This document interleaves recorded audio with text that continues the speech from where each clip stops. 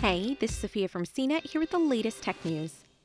Apple may have expressed interest in possibly buying TikTok, according to a report. The latest in a swirl of speculation about takeover interest in the virally popular social media app. Apple is one of several parties that has expressed interest in TikTok, according to a report Tuesday from Axios, citing multiple unnamed sources.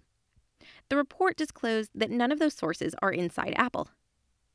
The iPhone maker didn't immediately respond to a message-seeking comment, but Bloomberg reporters tweeted later that the company said it has had no discussion to buy TikTok and isn't interested in a deal.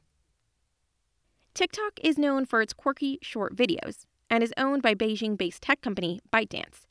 Its links to China have stoked political pressure to explore a sale of TikTok to a U.S.-based company or risk being potentially banned from operating in the United States.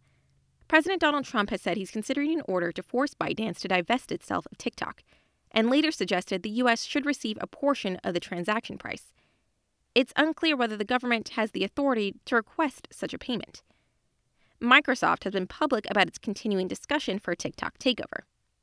Later Tuesday, Fox Business reported that Google and Facebook both had expressed interest in TikTok in the past, and that TikTok indeed has multiple suitors.